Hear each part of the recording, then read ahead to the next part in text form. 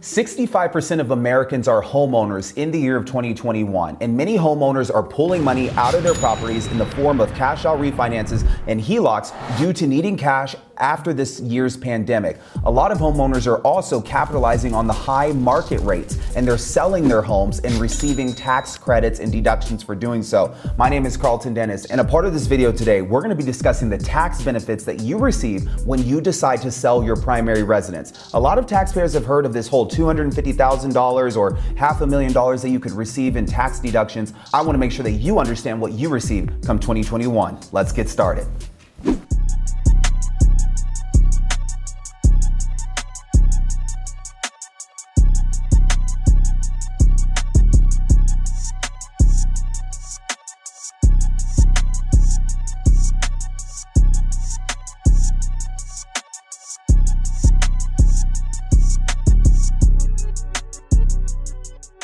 Now, certain taxpayers who have lived in their home for a certain period of time are going to receive certain tax benefits by the government. And part of the reason why is because when you're living in a home and you're not trying to sell it immediately, the government wants to incentivize you for paying property taxes, and you might even be in a place where you're paying local tax, which is city tax. If you're a homeowner and you're living in your home and you decide to sell it, maybe your property has appreciated in value, so you know you're going to have a gain associated with you selling your home. Well, the government is here to help you. You're the best. No, I'm just here to help.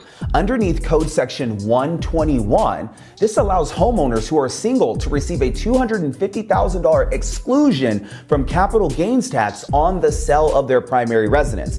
And if you're a married individual, it goes from $250,000 upwards to $500,000 if you're filing a joint tax return. Show me the money! So let's go over what the qualifications are to receive this $500,000 exclusion, or $250,000 if we're single.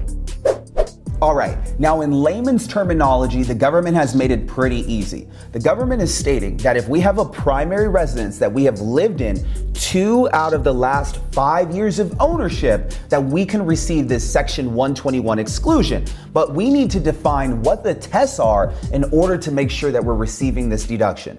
The government has listed out 2 different tests that we have to follow in order to make sure that we get the Section 121 exclusion. Let's discuss them. The 2 tests that we need to understand are the ownership test and the use test. Let's talk about the ownership test first. This one's the easiest test. The government wants to make sure that you are on title for at least 2 out of the 5 years that you've had that property. So you need to own that property and live in that property for 2 out of the 5 years of ownership. So if you are someone who might have a property underneath an LLC or a property in another family member's name, this will exclude you from being able to qualify for the ownerships test. Second test, the use test. The use test is pretty simple. However, this is the test that most taxpayers mess up. The government wants to make sure that you are living in the home 2 out of the 5 years, but the use of your home does not need to be consecutive years. So what this means is that I can move into a primary residence, live in that primary residence in the first year of ownership, rent it out for 3 years, and then move back into that property in the 4th year, stay in that property all the way throughout. So I've completed 5 years of ownership. 2 years of me living in that property will be for primary purposes. However, the other 3 years will be for rental purposes. This will still qualify underneath the Section 121 exclusion in order to receive either $250,000 or the $500,000 exclusion on your tax returns. High five, low five, down low, too slow. I think our work here is done. Now, let's talk about taxpayers who have occupancy of less than 2 years. What happens? Well, if you have occupancy of less than 2 years, technically you don't qualify for the Section 121 exclusion. However, there are some caveats or situations in where you'll still be able to receive a portion of this benefit. Maybe you had to move out of your primary residence due to employment reasons. You got a new job, which required you to move and uplift where you were living. This is another reason in which you will qualify to still receive a portion of the 121 exclusion. Another reason that you might run into might be health-related reasons. If you have health issues that have caused you to no longer be able to reside in your primary residence, this is also a reason that you might still qualify for the Section 121 exclusion. Another circumstance is for military members in armed forces. Certain military, intelligence communities, and Peace Corps volunteers may suspend the 5-year test by up to 10 additional years if on qualified unofficial extended duty while serving at a duty station that is at least 50 miles from his or her main home or living in the government quarters under government orders. So these are some of the special situations in which we can still qualify to get that 121 exclusion, even though we may not have been living in that primary residence for the full 2 years out of the 5 years. All right, let's discuss death of a spouse rule. If you sell your home after your spouse dies within 2 years after your spouse dies and you haven't remarried as of the sell date, you can count any time when your spouse owned the home as time you owned it, and any time when the home was your spouse's residence as time when it was your residence. So this is just another little small exclusion in the tax code that I just want to make sure that you guys are aware of. Now, understanding the 121 section exclusion can be a little bit complex. It gets easier when we're going over examples. So what we're gonna do is we're gonna jump into my iPad and I'm gonna go over 3 examples with you guys so you guys have a better idea of how the 121 exclusion works, as well as what happens if you decided to take business use of your home office inside of your primary residence and then resell. Let's talk about it. All right, now that we've gone over the section 121 and the 2 tests that we need to make sure that we qualify to get this exclusion, we're gonna talk through some examples. And part of the reason why is just because there's so many situations that come up that just don't revolve around just hearing 250,000, $500,000. Maybe you've decided to move out of your house, maybe decided to put a home office in there. There are certain things that you've decided to do. So I wanna make sure that we go over some examples. All right, we got question number 1. Question number 1 says that the section 121 excludes gain from the sale of a blank. Here are the possible answers that you guys have. We have S corporation stock, a main home, a vacation home, or inherited land. 10 seconds, let's go.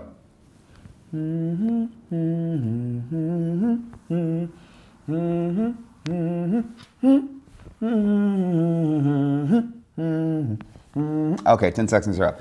Let's jump in.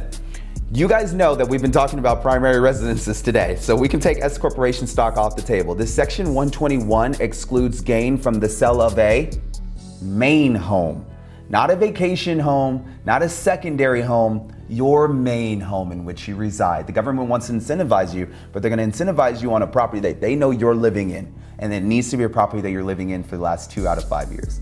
Let's jump into question number 2. All right, question number 2 states that Janine and Scott moved into their current house in 2001. It was the first house that they had ever owned, and they held it until it was sold in February of 2004. It had a tax basis of $200,000, but it was sold for $460,000. In November of the same year, they bought a new house 63 miles away for $290,000. Now, what impact does selling of their personal residence have on their taxable income for 2004, their jointly filed tax return? I'm gonna read this one more time, and then I'll give you guys 10 seconds to answer. Janine and Scott moved into their current house in 2001. It was their first house they've ever owned, and they are gonna sell it in 2004, okay? So that's 3 years later. It had a tax basis of $200,000, but it was sold for $460,000. In November of the same year, they buy a new house that's 63 miles away for $290,000. What impact does selling their personal residence have on their taxable income for 2004? Clock's ticking. Do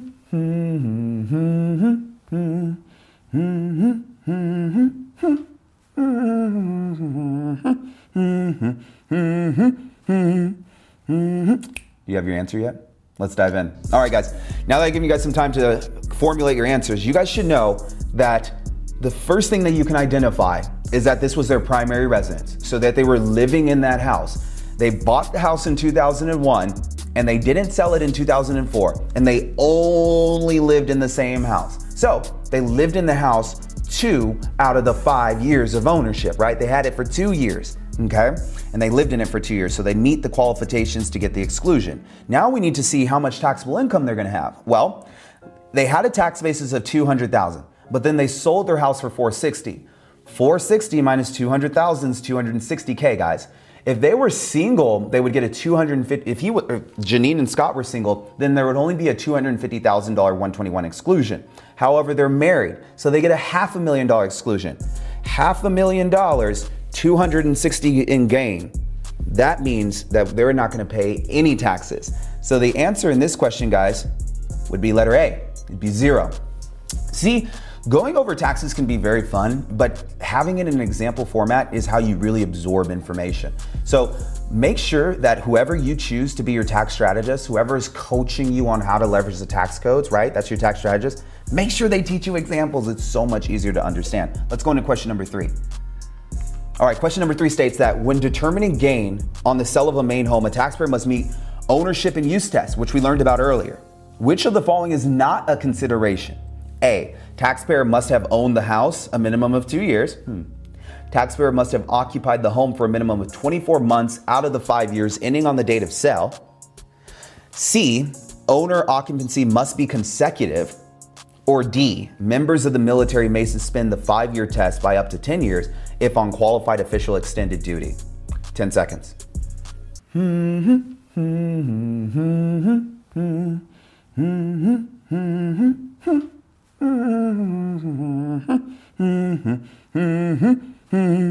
All right, did you get your answer? Let's dive in. When determining gain on the sale of a main home, a taxpayer must meet the ownership test and the use test. We figured out the ownership test and the use test really weren't that hard, right? Actually owning the property in your own name and then just staying in it for 2 out of the 5 years that you had it. Pretty simple, right? So letter A is correct, right? Taxpayer must have owned the house for a minimum of 2 years. But letter B is also correct too, right? Which is 24 months, 2 years out of 5 years, right? But then we go down to letter D, which was one of those exclusions that I told you guys about. Military have the ability to suspend the 5-year test by up to 10 years. So we know that A, B, and D are correct. But one thing I want you guys to know about this whole ownership test is that you don't have to be consecutive. So letter C is going to be the correct answer for this because we know that we don't have to live in the primary residence consecutively. We just need to make sure that a total of 5 years that we've had the property, that at least 2 out of the 5 years that we had the property, that it was used as a primary residence. As long as we are meeting these qualifications, we will receive the 121 exclusion without fear of the IRS. Do you hear me? I'm not afraid anymore.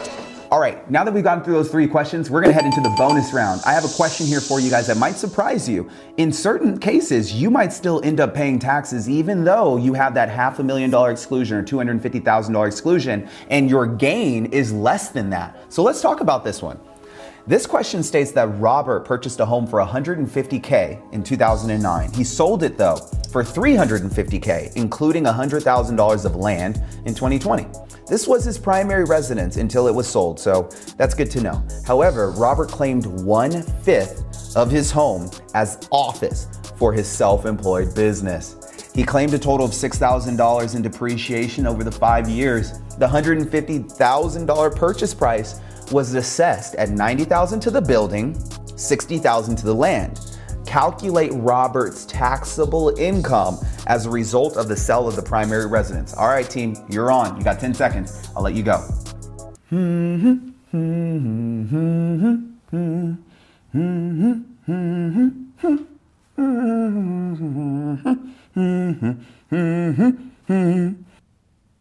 Here's a tip. You don't need a ruler, pencil, or even a calculator for this example. All right, time's up. Were you able to figure out the answer? The answer is letter A, $6,000. Let's talk about why the answer is letter A. When Robert decided to buy his house, he purchased it for $150,000 and he sold it for $350,000. So we know that there was a gain. However, Robert gets the exclusion if it's a primary residence. And this example showed us that this was a primary residence until it was sold. However, Robert was a self-employed business owner, so he used a portion of his house, actually 1/5 of his house, 20%, as business use. And over the course of time, from the moment he had his house to the moment he sold his house, he claimed $6,000 in depreciation, which means he took the amount of the home office and deducted it over time, which was depreciation. Anytime that you are claiming depreciation on your primary residence, which means you have a home office, you have to recapture depreciation as taxable income. So the answer is A. Robert is going to have a taxable income of $6,000 because he was using a portion of his home for business purpose. Guys, I hope that you guys have enjoyed this learning section here with me today on what the taxes are when you are deciding to sell your primary residence and some of the benefits you can receive under the Section 121 exclusion. But if you have any questions or any special scenarios, I encourage you to schedule a complimentary consultation with my tax team below, or you can schedule a coaching call with me one-on-one. I loved doing this video for you, but I look forward to doing more videos. So if you don't mind, feel free to leave me a comment on some other videos that you'd like me to do, and I look forward to seeing you guys on the next one. Take care.